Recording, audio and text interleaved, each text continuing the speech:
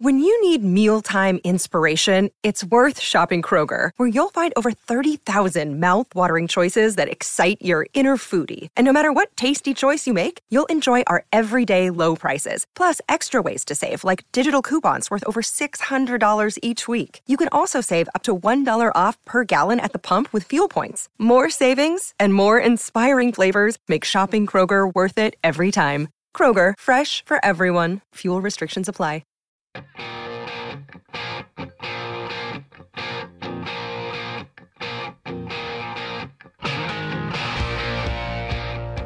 Gentlemen, boys and girls, welcome back to Basketball Conference, the ACC Football Podcast.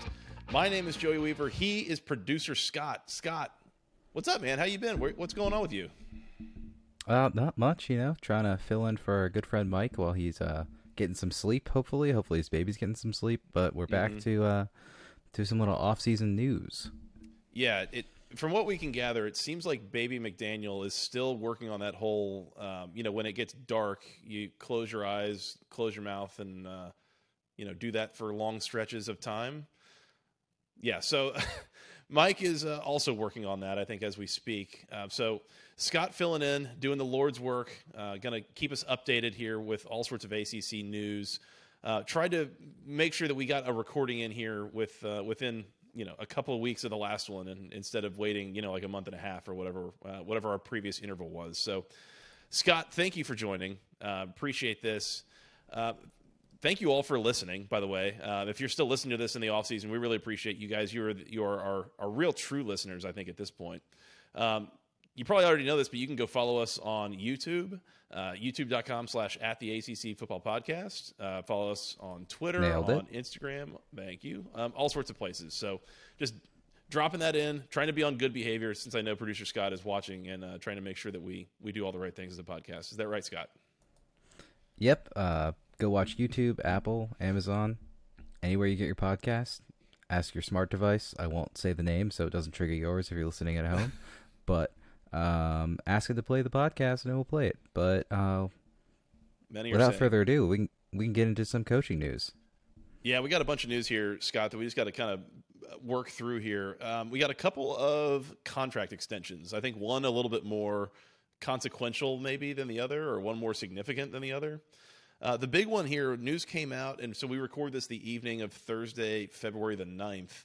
It was yesterday on the 8th that Florida State announced that they have given Mike Norvell a significant contract extension through the 2029 season. With that agreement, he will now earn an average of just a shade over $8 million a year. Significant, obviously Florida State coming off of a really good year. Seems like it's been a pretty solid 3-year build so far under Mike Norvell.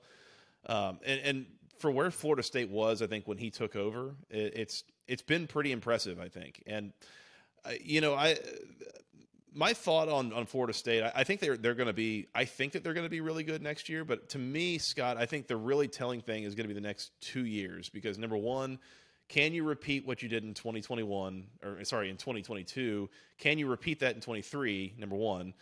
And then number two, in 2024, can you keep it rolling when Jordan Travis finally leaves you and you got to replace the quarterback? I think those are the kind of the key questions in my mind. And so I realize that's a great analysis saying, like, well, I don't know how good they can be over the next 2 years, but I do think that if they're pretty solid for like the next 2 years, I think that bodes really, really well for them to really have a nice decade ahead of them at the top end of the ACC here.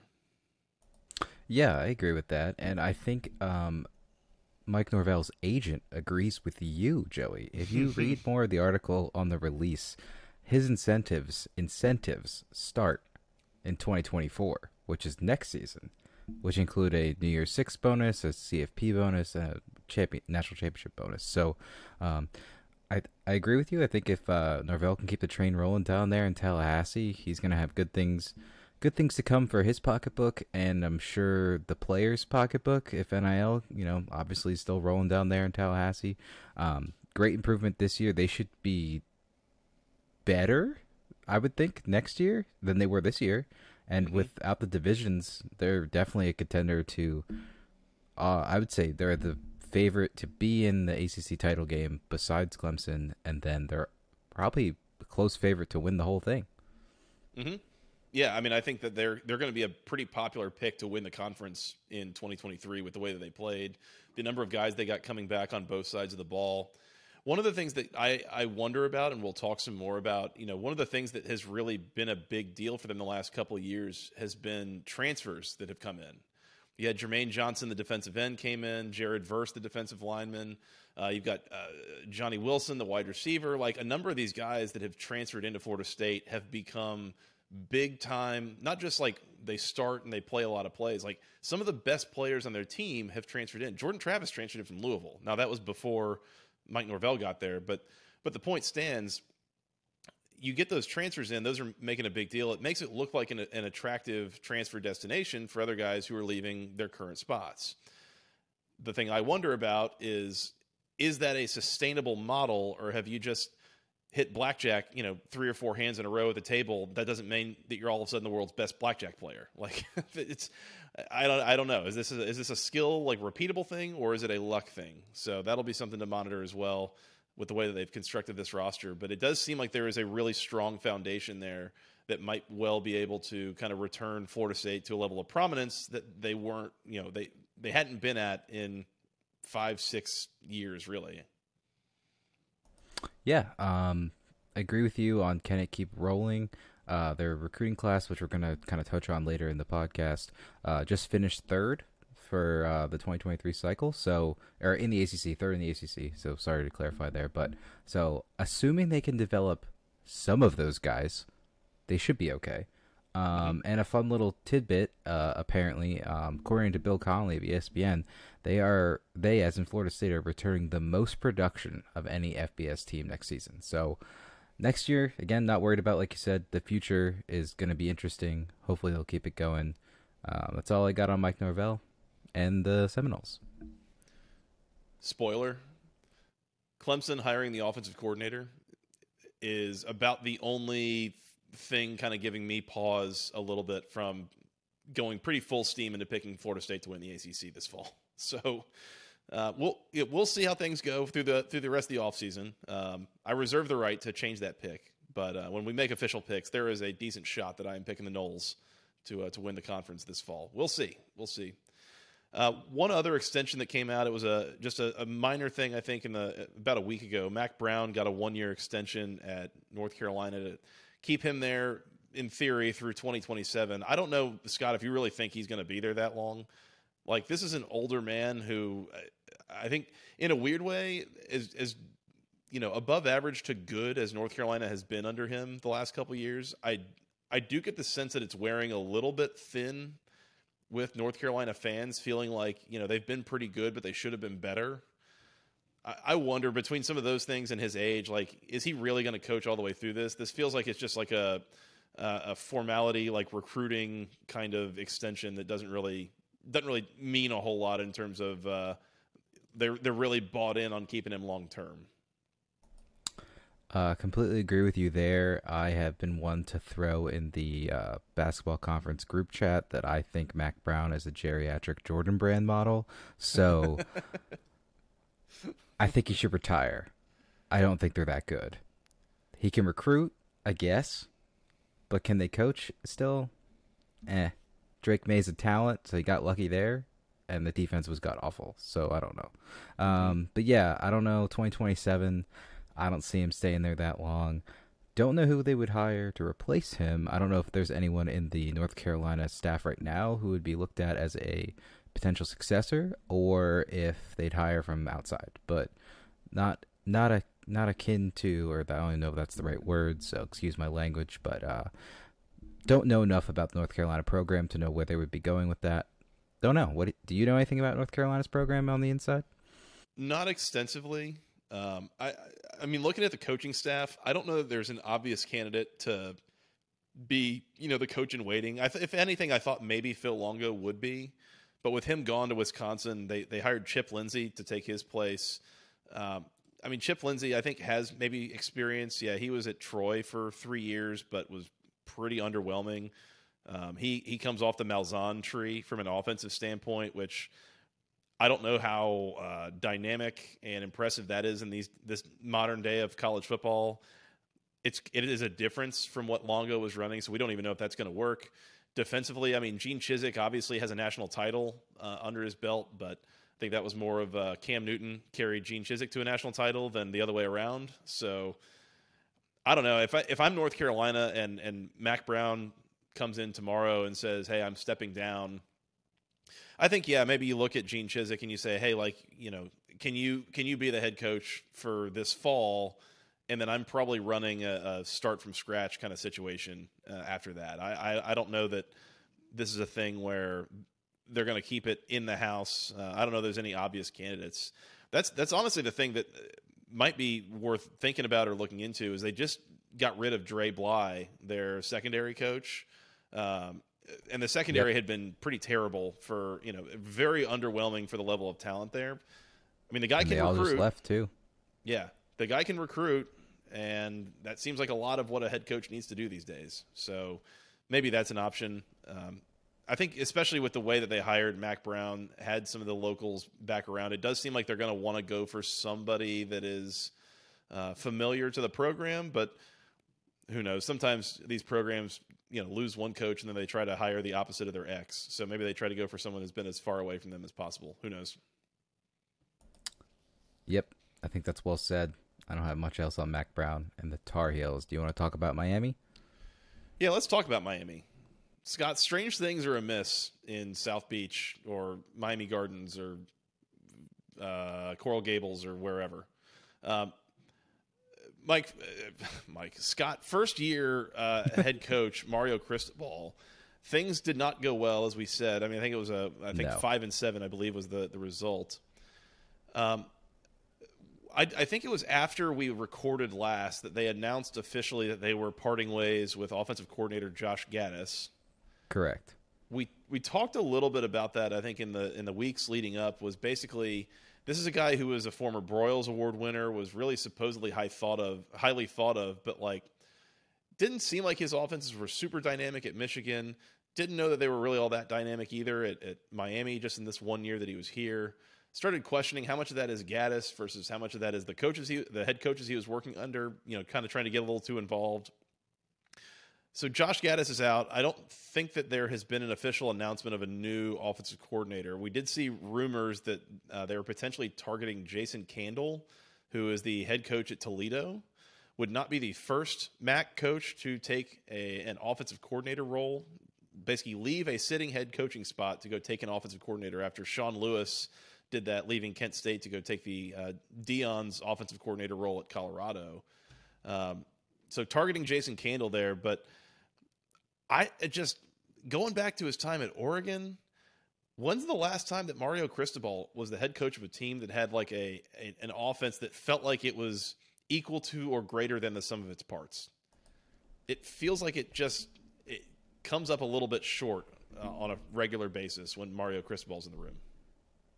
I was going to make a joke and say Chip Kelly, but he didn't work for Mario Cristobal, so right. I don't know. Something's weird down there in the water of South Beach, Coral Gables, like you said. Don't know where they live. Mm-hmm. They also lost their quarterbacks coach as well. Mm-hmm. So, like, even if, sometimes when an offensive coordinator leaves, they promote from within, and it's usually a quarterback's coach, passing game coordinator type of person. But that guy's out of here. Mm-hmm. So I don't know what the heck they're going to do. And I'm not trying to be skeptical. I know Miami is a very lucrative school. It can open up a lot of opportunities. I don't know if I'd leave Toledo to go coach at South Beach unless you're really over the weather in the winter in, Northwest Ohio. Mm-hmm. That's it. That's all I have. Which, if you are, understandable. We get that. Yeah. Lake effect snow ain't no joke. Yeah. Well, and with some of the recent money that seems like it's pouring, like, not that Miami has ever felt like a poor football program, but, now with some extra money even pouring in, it seems like decent shot that Miami might be able to pay their offensive coordinator more than Toledo can pay its head coach. So there could be some money, financial incentives in there as well. Yeah, I don't know. As mentioned, Frank Ponce was the quarterback's coach. He heads to Appalachian State to be their offensive coordinator. Sounds like it is a kind of a step up, a promotional thing, but there was also some speculation that he wasn't coming back either way. So yeah, changing your offensive coordinator, changing your quarterbacks coach. We also found out Kevin Steele, the defensive coordinator, was hired away by Nick Saban. He'll be the new DC at Alabama. And then, so they hired Lance Guidry, formerly of Marshall, most recently, but also spent a good amount of time at like McNeese State and has been around for a long time. He's hired as defensive coordinator. And then we find out, I think it was yesterday, Scott, that Charlie Strong seems to have resigned his position. I guess. So the quote in the article I'm reading from ESPN's Chris Lowe is that, this is from Charlie Strong, Coach Cristobal and the program made a decision to go in a different direction. It's time for me to go in a different direction. So that sounds to me like he's resigning. I wonder if this is a little bit of sour grapes about not getting that promotion.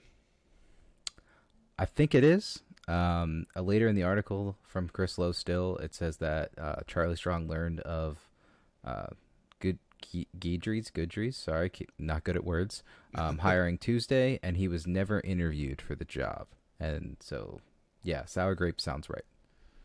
You know, and for a guy, I mean, he and Guidry have both been coaches for a long time. They've coached a lot of defense, all that. But, man, it's only recently. I don't know that Guidry actually, and I can go back and double check this. I don't know that Guidry has actually coached at the Power 5 level in the past. As I scan through this, no. This is his first Power 5 job, is defensive coordinator for Miami.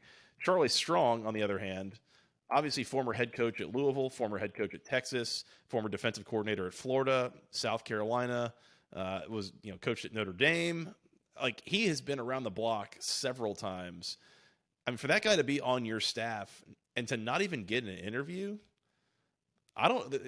is there something there? Like, what's the deal with that? That seems like a real slap in the face, I would think, and it's understandable why he would want to leave. Like, you're not even going to give me a shot at this? Yeah,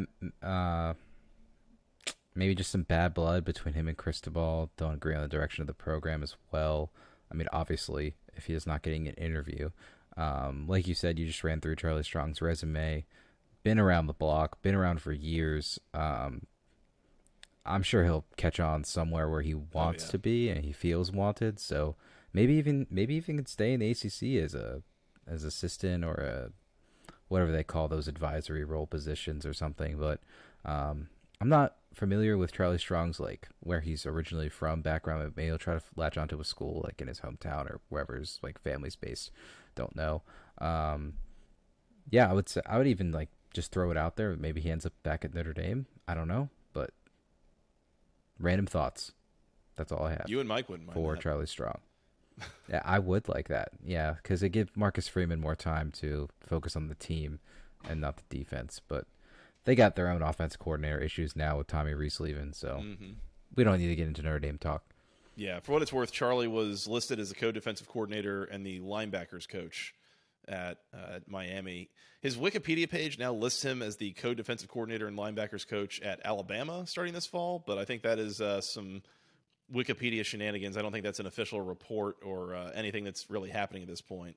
I will say that he is 62. He will be 63 by the time the season starts. And again, he's been around for a long, long time. If he wants to, like you said, Scott, if he wants to coach somewhere, if he wants to do something, there will be jobs out there for him. He is well regarded. He recruits very well. I think he's a pretty damn good defensive coach for my money as well. But you could also see where he's getting, later in his career, later in life, maybe he doesn't want to, really burn the candle at both ends, trying to advance his career at this point. As a guy who was a head coach, basically Louisville, Texas, and then remember he was also at South Florida for 3 years. Those things kind of started to tail off, didn't really end all that well for him. I don't know. Maybe he rides off into the sunset a little bit, but this would definitely be a way. I'd be a little surprised if he wanted to let things lie, having ended like they did here in Miami. I will say about Lance Guidry, he came from Marshall. Marshall did have a good defense the last couple of years, so I think that's a good thing. I don't know. It's interesting that Miami, a team that, again, we're talking about them poaching a sitting head coach at a MAC school for offensive coordinator, and then for defensive coordinator, they're going and getting a guy who's never coached at the Power 5 level. Like, bit of an odd pick. That's a school that almost could have their choice of a lot of candidates out there. So a bit of an odd, interesting move for Mario Cristobal. And I think with what we know about him, my question is how much of this is about coaching, defensive schematics, like let's get this, get that set up the way that we want to.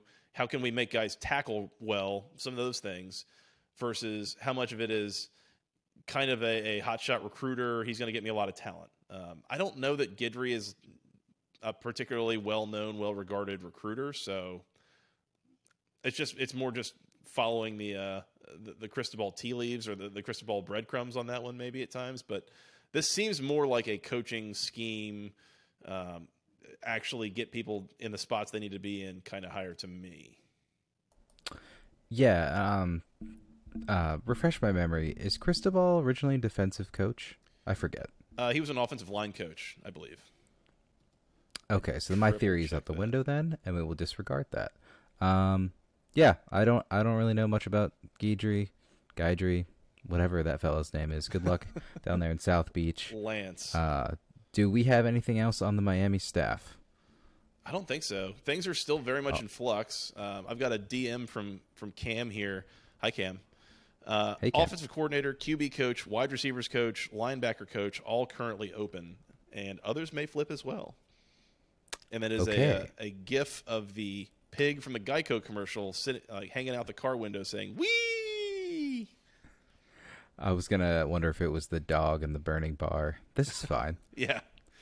But, okay, well, it sounds like Miami and Mario Cristobal got some more work to do down there on the coaching staff, so by the next time we roll one of these out there, maybe we'll have some more hires to announce. But, Joey, speaking of a hire, do you want to give your final grade on Brent Key?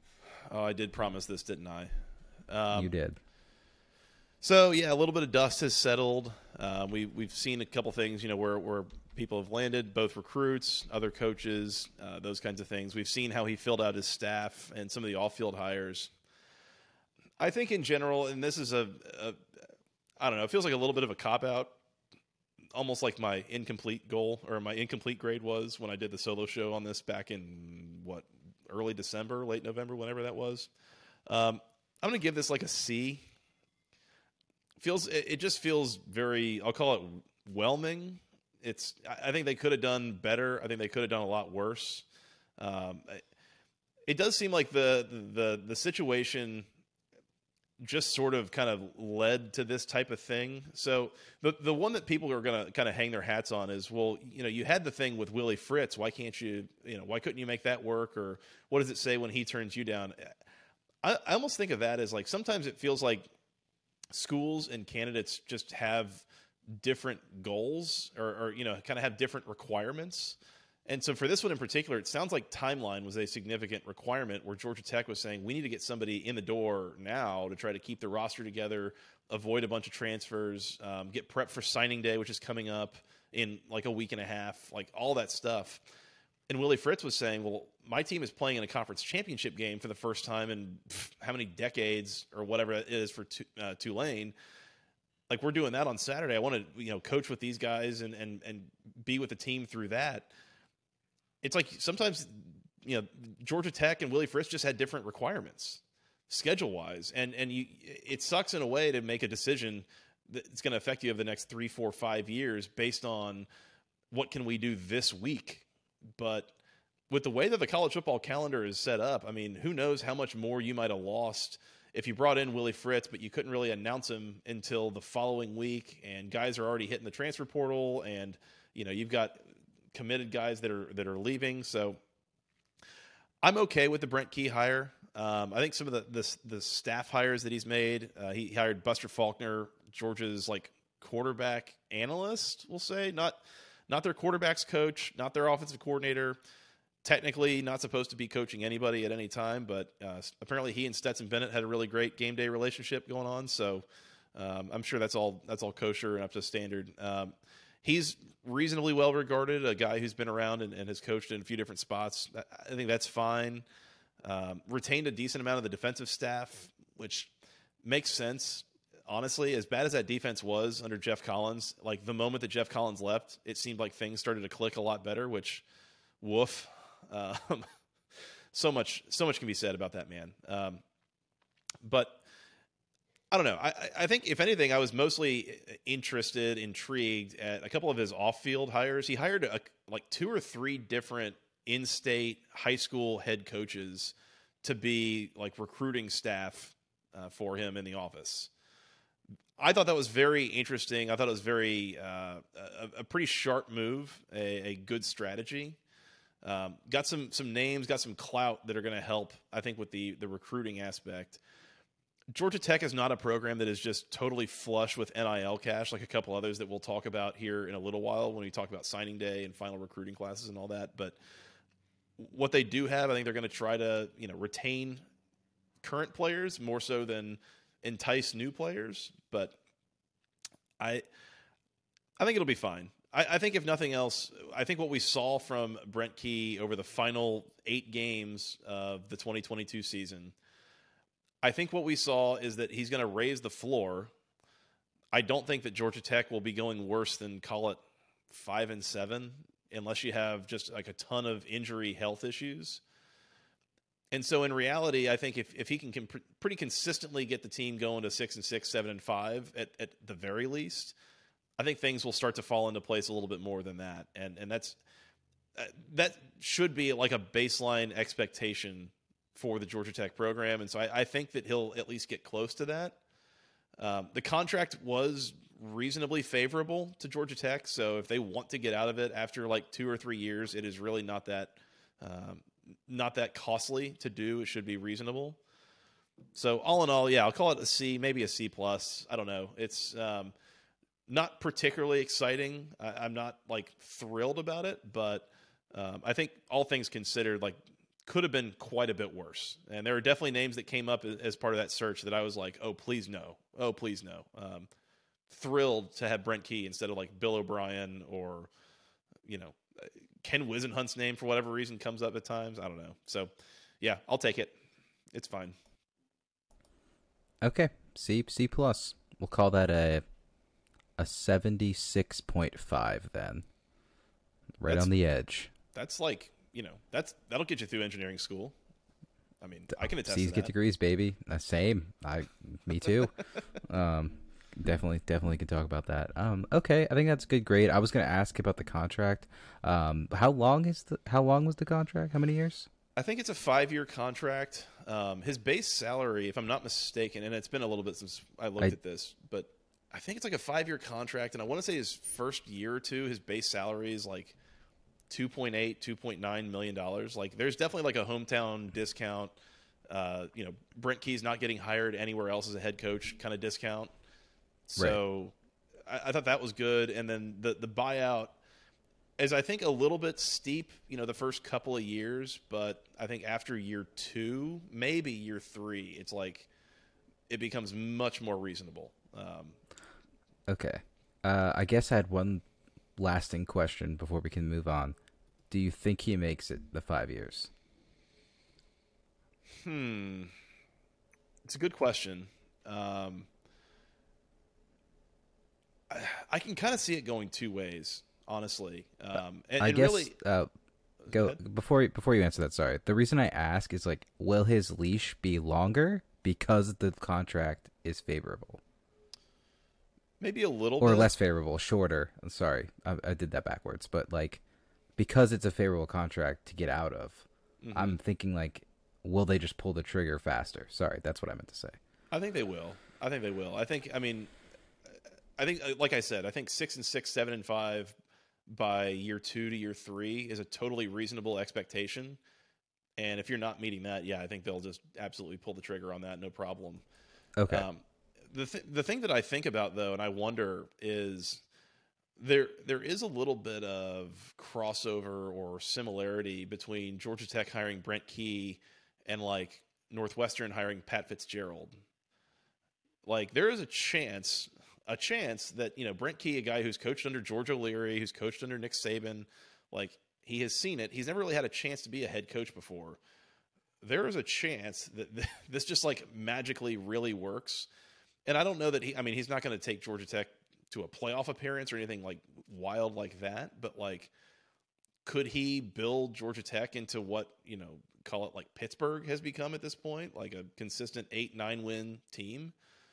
I don't think that's totally off the table, you know? So I don't know. I think that's a possibility. I think it's also entirely possible that, yeah, he's fired after 2 or 3 years and we're having like another search, but this one, it feels like you're shooting for some bigger candidates rather than trying to see if you can possibly money whip Coastal Carolina or something like that. So, yeah, I guess like I'm curious, like if you get to that like 5-7, 6-6, 7-5 mark over the next 2 to 3 years, I'm gonna assume, like you said, that's a success.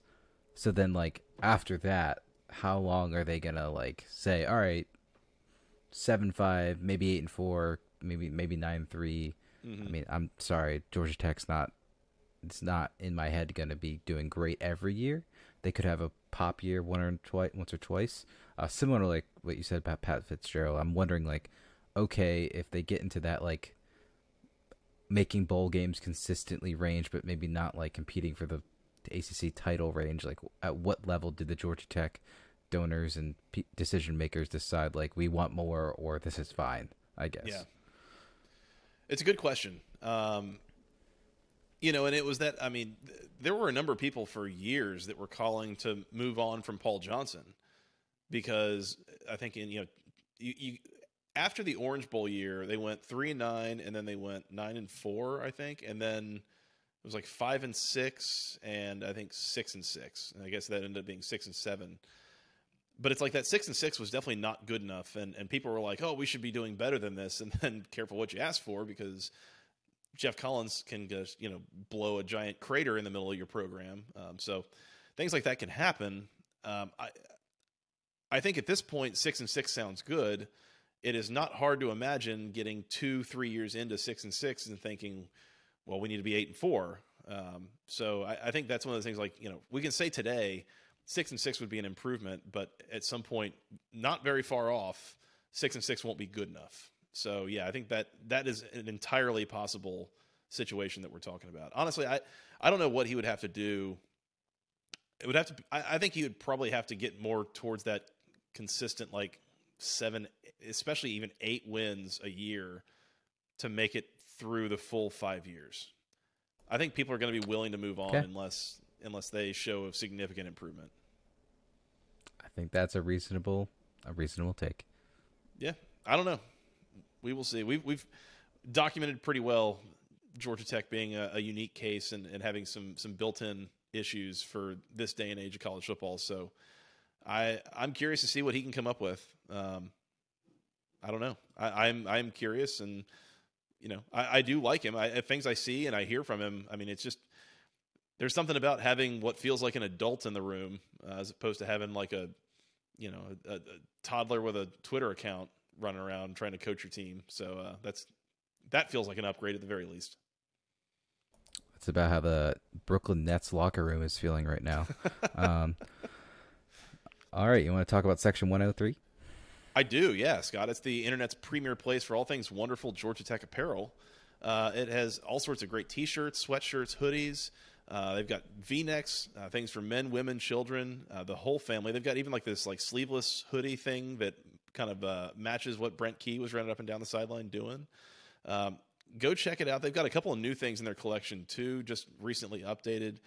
Use promo code GOACC for 10% off your first order at section103.com. I love their performance shirts. I think they're incredibly comfortable. And then I got one of the new gray hoodies, the coach hoodie that came in, I think it was back around Thanksgiving.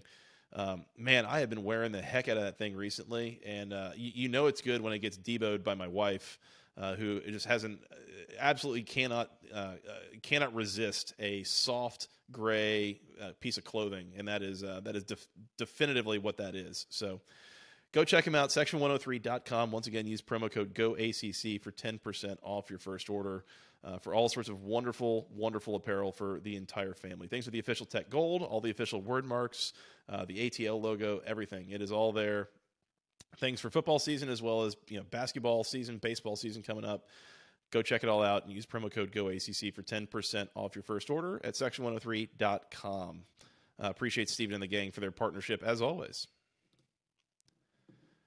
Scott, let's talk. Okay. We mentioned the recruiting thing. Let's get into some. We just had National Signing Day, so let's kind of take inventory of the ACC as we kind of wrap up signing day. And we talked about this, I don't know, probably a month ago or something, in terms of kind of some just generalized, like where things stood. And we hit on a few different programs, but we can go quickly, run down the conference from top to bottom, where things stand and where everyone finished, and just kind of give a couple brief thoughts. Let's start at the top, finishing first, and this is all by the 24/7 Sports composite ranking, which combines them as well as, I believe, Rivals, Scout, maybe ESPN, a couple of those. So we will start at the top of the ACC, where the Miami Hurricanes finished 7th overall and first in the conference. 2 5-stars, 15 4-stars. They finish, I think, a nice little margin between them and Clemson. A good recruiting class from Mario Cristobal. That is not a surprise. That is really what you hire him to do as much as anything. But Scott, as we've said, when's the last time Miami wasn't winning football games because it was a talent issue? Show me on the field. Mm-hmm. Yep. And right now they can't because they don't have an offensive staff. Mm-hmm. If you hear media going back and forth about, well, now Miami's really recruiting and now they're going to really take over the ACC, like, just understand, the national media wants Miami to be good so badly. They want that so bad. They want to bring back, the state of the U and like all that stuff from like the late 80s, everything. I mean, again, it has never been a talent issue with Miami. And you could say like they're not necessarily the most talented team in the ACC.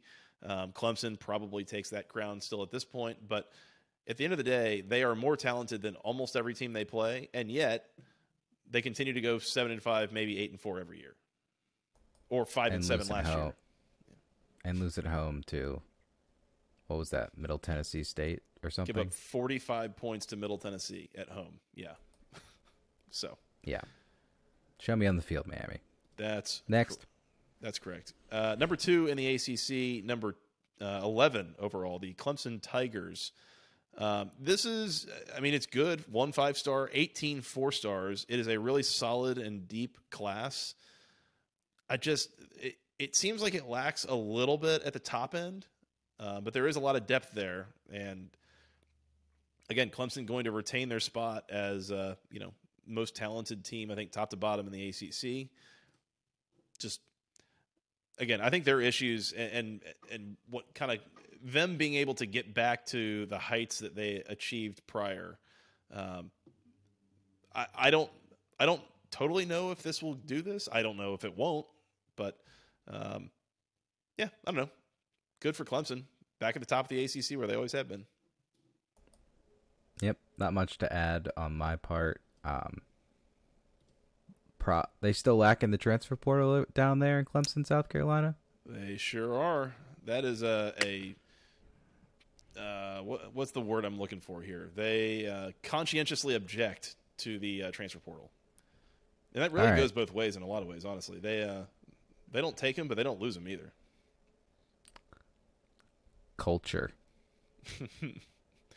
They did. It looks like they did take Paul Tyson from Arizona State as a quarterback, but that's a real kicker name. I thought he was going to be a kicker to replace Potter, but okay, Paul Tyson.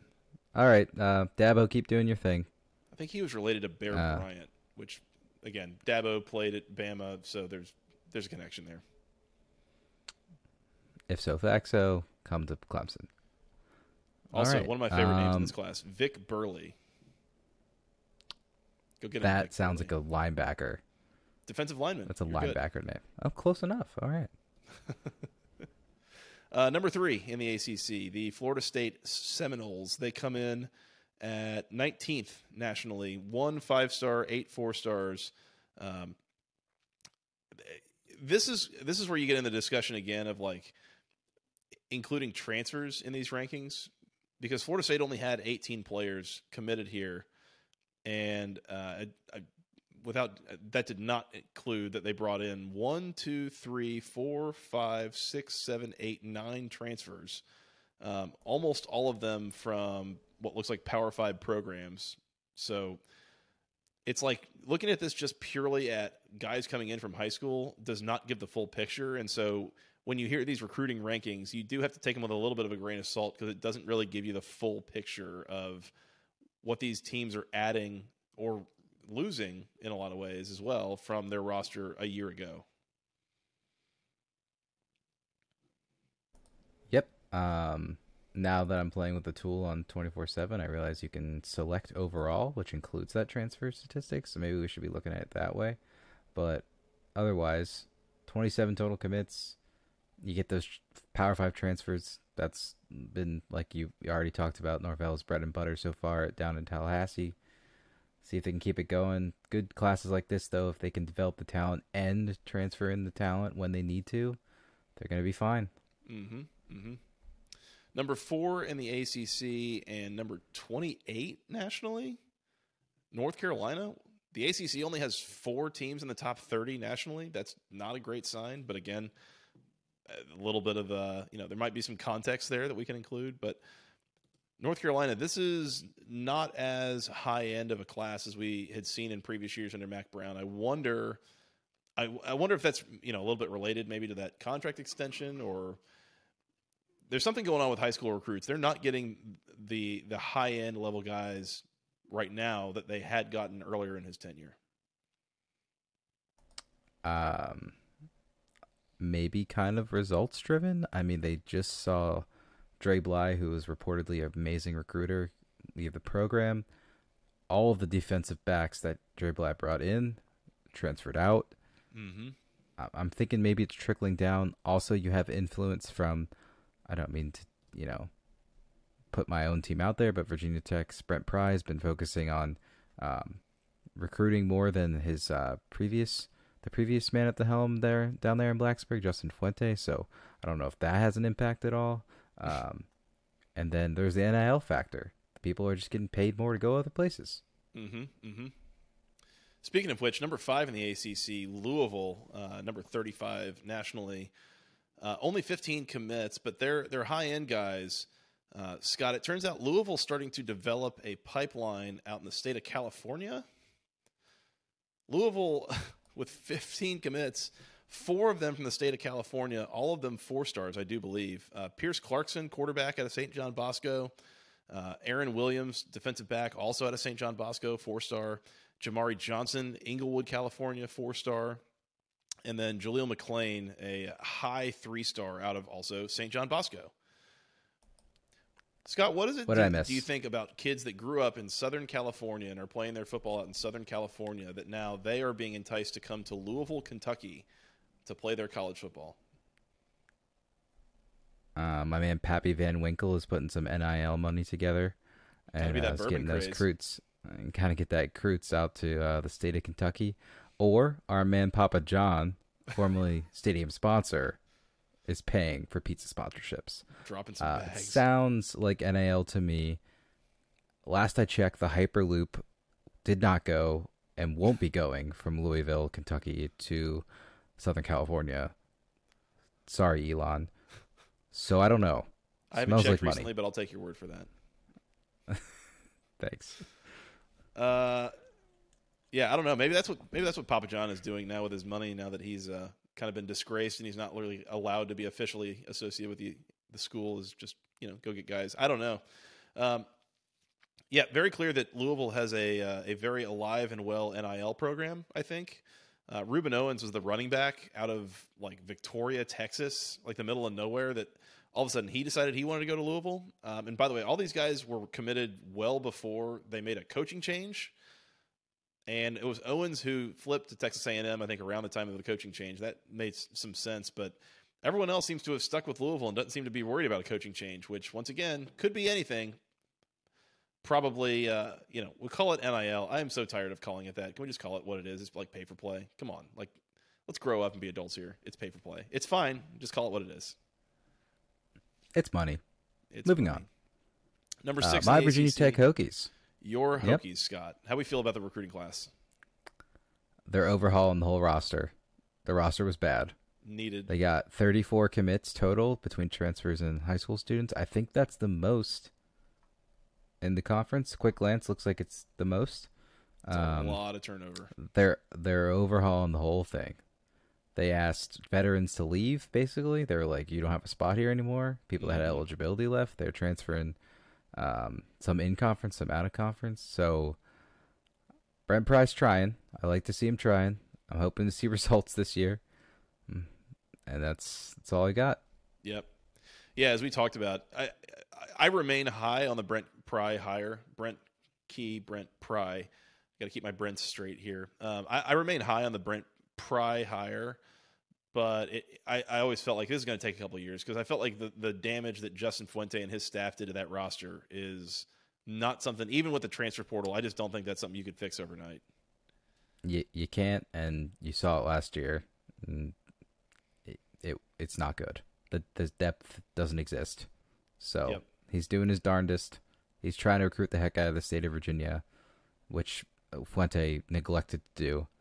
Hopefully that turns around for the Hokies that listen to this podcast, and we have some good pipelines in state, and then hopefully some results to show for it come in the fall and later. And as you mentioned, 27 commitments that led the conference. That's just purely from a numbers game. It doesn't really mean anything one way or the other. Just kind of helps the numbers. Number 7, the midpoint, the NC State Wolfpack. They are the bar in recruiting. And if you're a real OG of this podcast, you know the joke there. But I don't know. It's fine. 3 4-stars, 15 3-stars. Again, this is one of those where it seems like it kind of lacks for high-end talent a little bit, but NC State also a program that seems like they are more than capable of finding some diamonds in the rough, some gems that are able to come in and make an impact. They brought in 6 transfers as well, including Dakari Collins from Clemson and Brennan Armstrong from Virginia. And that's the big one. Mm-hmm. Yeah, that QB situation is going to be fun to watch. Number 8, the Pitt Panthers. Sorry, go ahead. I just said it will. Go on. Fair enough. Number 8, the Pitt Panthers. 19 commitments, 1 4-star, 18 3-stars. Once again, a program that I don't know how consistently they're going to be bringing in guys that are like ultra well-regarded recruits, but they always seem to turn into like NFL caliber defensive linemen. So what do I or any of the scouts out there really know about what Pitt is doing? They are 51st nationally. And man, I got to tell you, like, it is a little bit discouraging seeing the 8th team in the ACC not in the top 50 and being out recruited by Oregon State, Northwestern, like Arizona. You can go down the list of some of these schools that are ahead of Pitt at 8 in the ACC, and it's like, man, I worry about this conference a little bit sometimes. I do too. Also, Phil Jerkovich transfer. So, in conference transfer. So we'll see. That's a big deal. But yeah, Pitt's fine. I mean, 8. I would expect it to be a little bit higher, but you know, who really wants to go play for Narduzzi? He seems kind of meh. And the next few teams, though, I have a question / maybe a take for when we get through them, and it has to do with academics. So go on. You want to hit like 3 in a row here? Or 4? Sure. 9. I don't know how many you had. Sure. 9, 10, 11, 12. In this order: Georgia Tech, Duke, Boston College, Virginia. Do academics play a huge role here in having these teams lower, or they're bad, except for Duke, who had a great year? Yeah, I think that's the one caveat is that Duke was actually like legit good, but I mean, you look at you look at the schools at the highest end of the ACC, and you look at the schools kind of on the bottom end of the ACC recruiting wise, and you start trying to think through which ones are the most academically rigorous versus which ones are the most maybe academically forgiving. And I don't think you're shocked to find out there's a little bit of a pattern there. I will say that. Now, there's also a lot of other context at play here, as mentioned. I mean, Georgia Tech, for the things that make it tough to recruit there, it is in the middle of Atlanta and in the state of Georgia, which is like a super deep state recruiting wise. There's a very different number of transfers here for each of these schools. I mean, Duke bringing in 33 total new players. So I don't know. I think you're probably onto something. There's probably something to that, especially, and one of the things we're finding out too, especially with the level of impact that the transfer portal is having, is these different schools, there's not a lot of rhyme or reason, it seems like, as to which schools are more willing to take transfers versus not. Like, that was a big storyline when Dion took the Colorado job, was that Colorado did not want to take transfers, almost at all. Colorado, big state school in the middle of the country, didn't want to take a bunch of transfers. So it's like the school's willingness to take transfers can really shrink your pool of talent that you're able to actually target and get into school and put on your roster. So that's something else that has to be considered that I don't know that we have a lot of great data on for a lot of these schools, but I can, as I've said before, I can tell you Georgia Tech, it is not easy to transfer in there, especially for football players who, it's one thing if you're studying engineering somewhere else, then it's doable, but a lot of these guys are studying things at other schools that just do not translate to any of the few programs at Georgia Tech. So it makes your transfer pool a lot smaller than it could be. And I think that could be the case at a number of other institutions as well. Yep. That makes sense. Every time you've given that take, it totally adds up. For Duke, I think obviously small private school, haven't been historically good, but I think, obviously with the good year this year, if they can put together another one, I think that will turn around. Mm-hmm. Boston College, yikers. UVA, yikers. Wake Forest, though, is 13th, and the Claw. The Claw. There we go. Has been successful at developing the talent. So I guess I can't knock it, but it seems really low for Wake Forest. And then there's Syracuse, a solid DFL. And if you don't know what DFL stands for, that's dead effing last. That's different than D4L, who did Shake That Laffy Taffy back in the mid 2000s. Yes, different. Okay, all right, good. I don't know how Dino keeps this up. There is definitely a numbers game here as well. Pitt in the middle of the conference took 23, Wake took 23, Syracuse took 22. Those are the three lowest totals basically in the ACC. So that's a little bit of a part of it, but then you look at the actual score, when you rate the actual quality of the 22 that Syracuse brought in, there is a gap between the 23 that Wake brought in and the 22 that Syracuse brought in, and it's not good.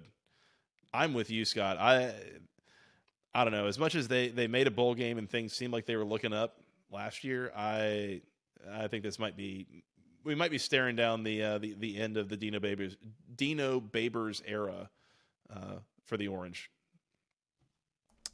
Just like they were staring down those passes to the wing in the bowl game.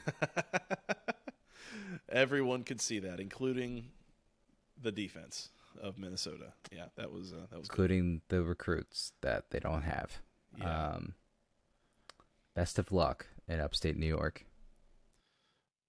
I wonder how I could put this.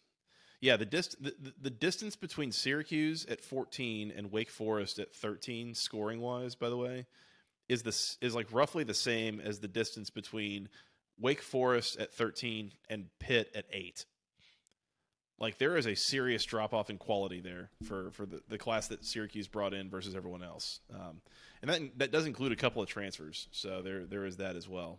I don't know, not surprised to see them towards the bottom. I think that the team that I'm honestly more concerned about seeing towards the bottom is Virginia at 12. That is not good. That is a program that again, we've talked about with kind of where they're at roster wise, and obviously, as always, there's the caveat of I know the way that their season ended. It's horrible. It's tragic. We haven't forgot about that. I'm not dismissing that at all. There's nothing that Tony Elliott will do more important this offseason than help guide his team through that and that grieving process and everything like that. But if I look at the next 2-3 years and are they going to win football games or not, I look at this and I see them 12th in the ACC after a struggling year last year. I kind of thought the idea was that Tony Elliott and some of the guys he brought in were supposed to be, pretty sharp recruiters. And man, I'm just not seeing it. I've got some rival bias, obviously, as a Hokie alum and fan, but I am concerned. One, because wasn't Bronco better than this? Mm-hmm. Totally was. And two, this was not this was a whole year of recruiting. He was hired last year. This, in theory, I mean, for someone who is around for 5 or 6 years at a program and then he's either fired or moved on, chances are your first full recruiting class is your best or your second best, right? This should be the one where it's you're really driving off of your hype and, well, we got to turn this thing around. We need playmakers like you, the whole thing. If this is about the best you can do, this absolutely is not going to work in Charlottesville. I'll tell you that right now. Yeah, and to speak on the quality kind of you were talking about between Syracuse and Wake Forest, if Wake Forest is technically one rank below Virginia at 13 as opposed to UVA at 12, but they only are separated by less than a point in the total composite.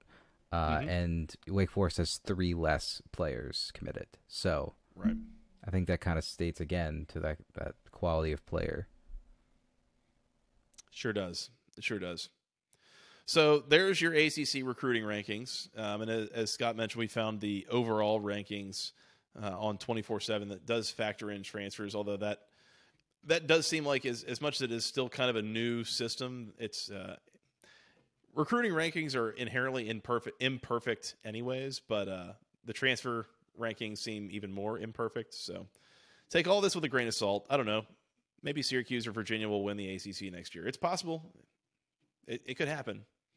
But, No. Well, if they were going to win the ACC, there's a certain set of games that they would have to win. And those were defined by the schedule release that came out. Do you like that transition? How do you feel about that? Nice. The ACC announced the schedule for the 2023 season here in the last week or so. A couple weeks, I guess. It was January 30th. Yeah, cool. All right. Time flies when you're having fun, Scott. The ACC announced the 2023 schedule. We got that release. I don't know that there's a ton of analysis. I mean, we could point out a couple of key games. I was going to say, my big takeaway from this is I honestly don't understand the hype around this schedule release, and it's the same thing as the NFL schedule release. When the ACC announced back in June of 2022 that they were going to be abandoning the division structure and moving to just a 3 permanent rival, 5 rotating opponent kind of situation, they announced in doing so who the permanent rivals were and the rotation schedule of who was going to play who every year. So at that point, and by the way, the rotating games, they also announced the home and away for the next 3-4 years, I believe. So at this point, we knew who you're going to play. We know where you're going to play them. So all they were announcing is when you're going to play them. The sequencing. And you found out a couple of Thursday night games, or I guess Georgia Tech Louisville opening weekend got moved to Friday night. A couple things like that. But I don't know. People made a big deal about this the same way they do with the NFL, where that's a very a regimented, structured scheduling model. I don't get the whole schedule release hype. It seems like a lot about nothing to me personally. Yeah, I agree with you. Don't get the hype. Don't get the production, TV, whatever that was. There was a lot of complaints online, a lot of complaints from myself, that it was boring. and just let's get to the point. Mm-hmm. But the schedule's here. We know when we're playing different teams. I think you hit on a lot of good points. I don't really know why there's such good hype. I think there's one cool little thing on opening weekend of Labor Day. There is an ACC matchup each day from Thursday through Monday, I 5 believe. straight days. So that's cool. Mm-hmm. Go ACC to that. Hell yeah. There was one kind of note I wanted to put out there, and we're kind of rolling off the UVA lack of recruiting ranking. I don't know if they're going to be favored until October. So if you look at their schedule, they start with Tennessee. Oh, That's a big right. no. They're playing JMU. They're better than them right now. They're playing Maryland. They're not going to be favored at Maryland. Yeah. NC State, nope. Boston College, maybe, but it's at Boston College, and then they get William & Mary. So you may well be right. They might. Yeah, it might be their 6th game before they're favored. Wow. Right. So it's going to be tough sledding for the Cavs. And then I don't know if you have anything else to add, but I'll just talk about what I think my favorite week of the season is going to be. Just looking at it now, and it's on paper. It's a light week with a couple bye weeks, but week 8, Saturday, October 21st, we've got Boston College and Georgia Tech. Clemson travels to Miami. Duke travels to Tallahassee. UVA travels to UNC. And Pitt travels to Wake. Now, some of those aren't super flashy matchups, but I think historically, in the old structure with Coastal and Atlantic, that you get some good cross matchups that you might have not seen all the time, and then you also get some teams that were good last year. I'm talking specifically about Duke, Florida State, that I'm excited to see this year. I'm looking at this. I don't think any of these games that weekend are games that we would have seen on an annual basis in previous years. I think every single one of those is a new matchup, that would have had to have lined up the cross division rivalries, like your the other division game. Like you would have had to have lined that up perfectly. Otherwise, none of these are like annual games you would have seen. So that's a pretty cool little Easter egg for that week. Yeah, besides UVA and UNC, they were both in the Coastal. Okay, yeah, but that's true. Fair enough. Yeah, otherwise that should be you're a really correct. Good week. What's that?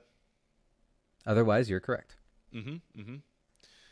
Yeah, I do like this about ACC scheduling is you get kind of into that back half of the season, and I feel like the league does a pretty good job of reserving those weeks, other than the week prior to Thanksgiving, the final week of the year. They do pretty well at reserving those for conference play, where we're going to sit here and we're going to talk about all 14 teams playing, and it's going to be 7 games because they're all just playing each other. Maybe there's a Notre Dame game in there somewhere. But for the most part, those are pretty dense ACC on ACC competition that are pretty good. I'm definitely excited for week 1. As you said, we've got Thursday night Wake taking on Elon. Friday night is Miami versus Miami. And if you're asking, wait, which Miami? Well, there's only 2. They're playing each other, and it's in the one they're playing in Florida. So take that for what it is. Louisville at Georgia Tech in the Mercedes-Benz Stadium there in Atlanta. That'll be Friday night.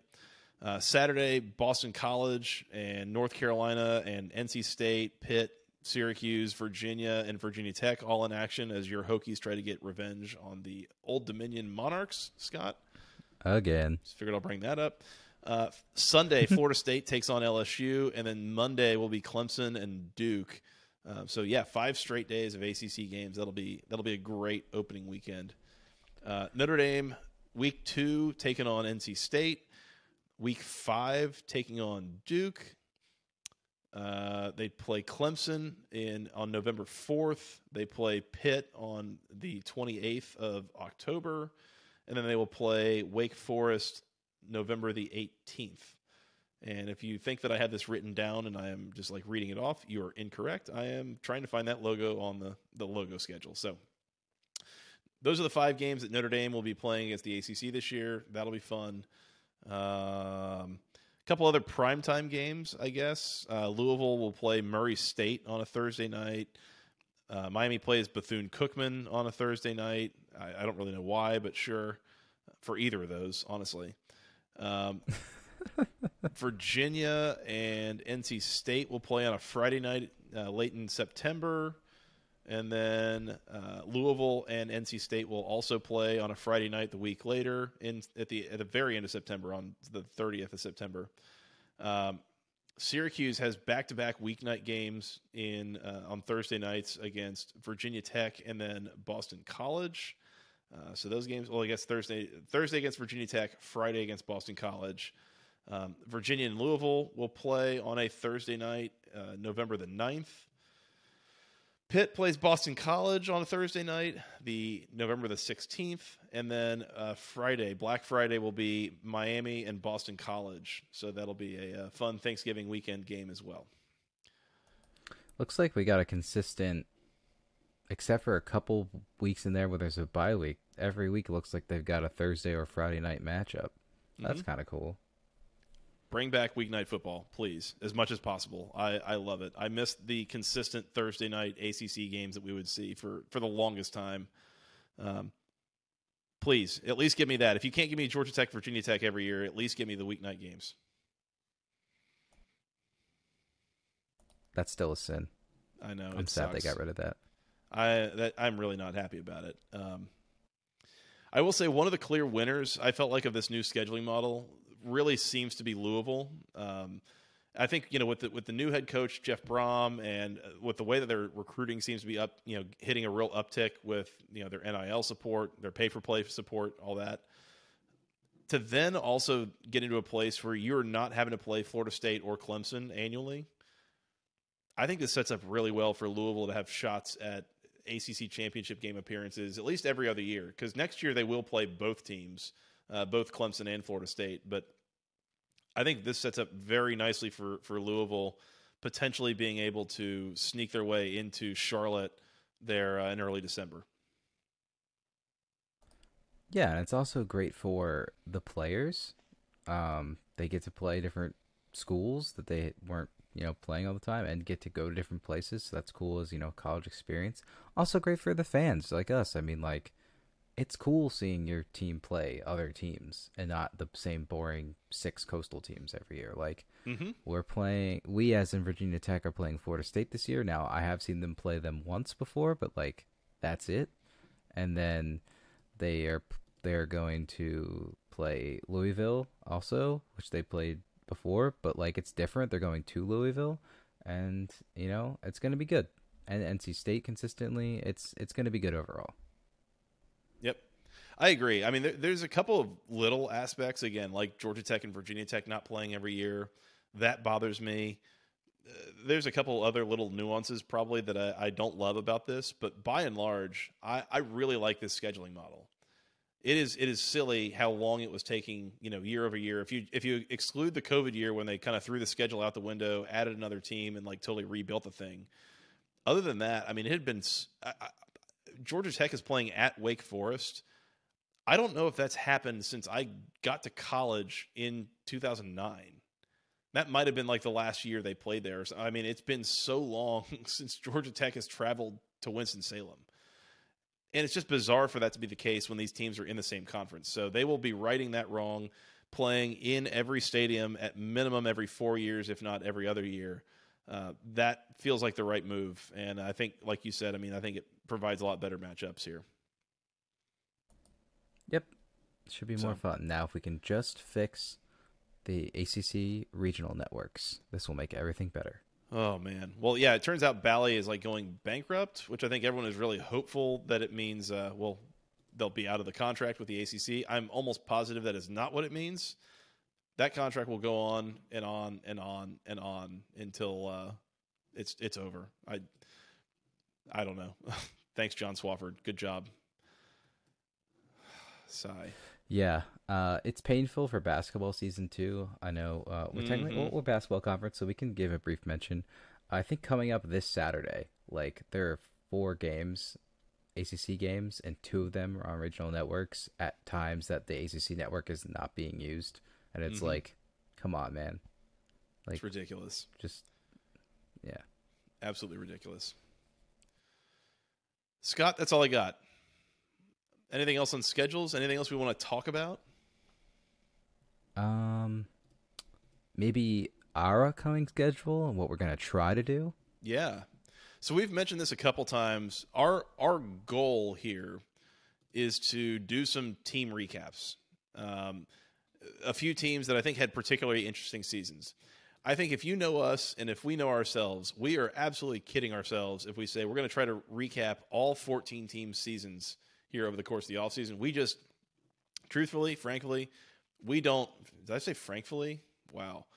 Things are going great. Frankly, we don't record that much through the offseason.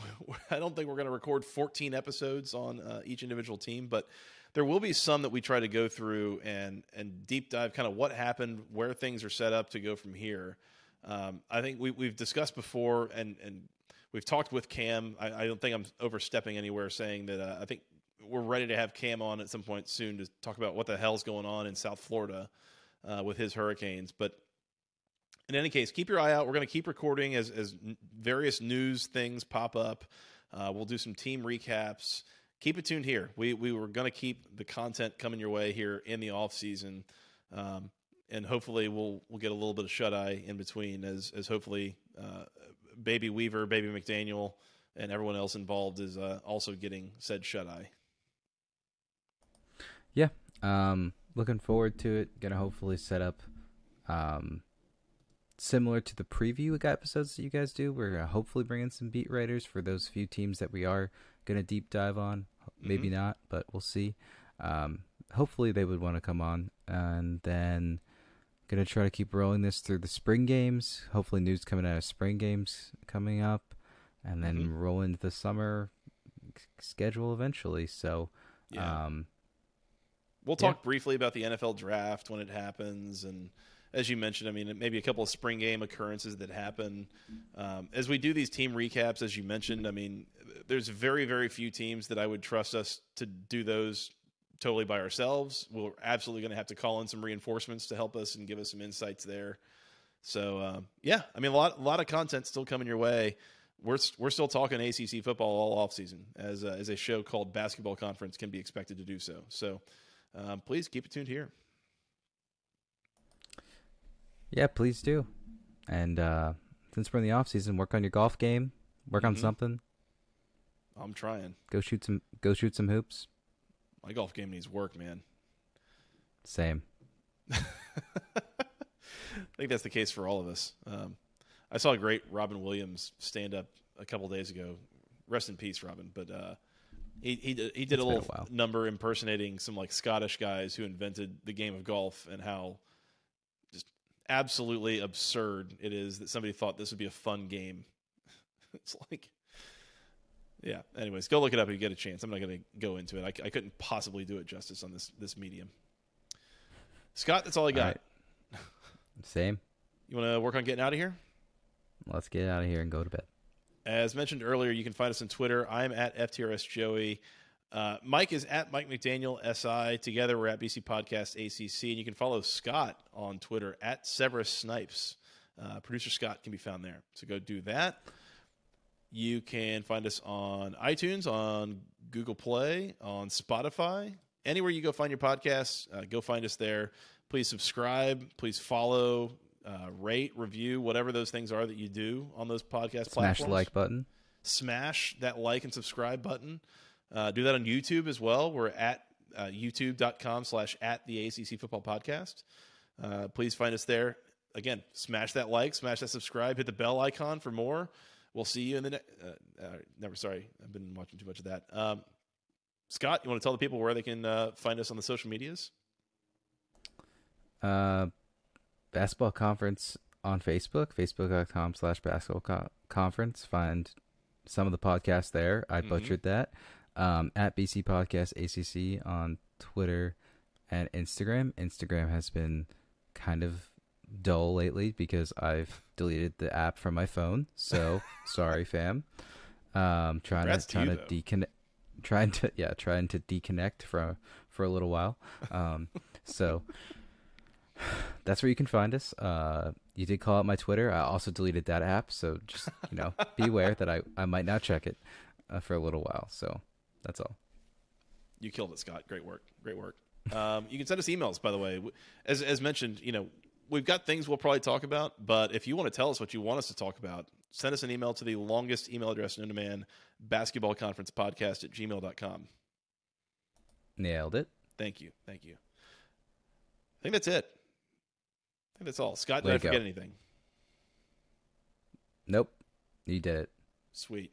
100%. Scott, you're the man. Thank you for filling in tonight and tagging in for Mike. And we'll have to do this again soon. Hopefully we get the whole band back together at some point soon and talk more ACC football. How's that sound? Sounds good. Yep, hope we can get Mike and Baby McDaniel to sleep so they can both join us. Baby McDaniel in spirit. I'll bleep that out. And doxing and Mike's kid. Well done. Protecting the identity. It's not my kid. I don't know. What are the odds that Baby McDaniel has worse ACC takes than his dad does? We should just have him on the podcast too. Non-zero chance. Like father, like son. There you go. Scott, this has been fun. Appreciate your time tonight. We'll do it again soon. How's that sound? Sounds great. Thanks. All right. For that guy, Mr. Producer Scott, and for our co-host, Mr. Mike McDaniel, I am Joey Weaver. Thank you guys so much for listening. We will talk to you again soon. Until then, go ACC.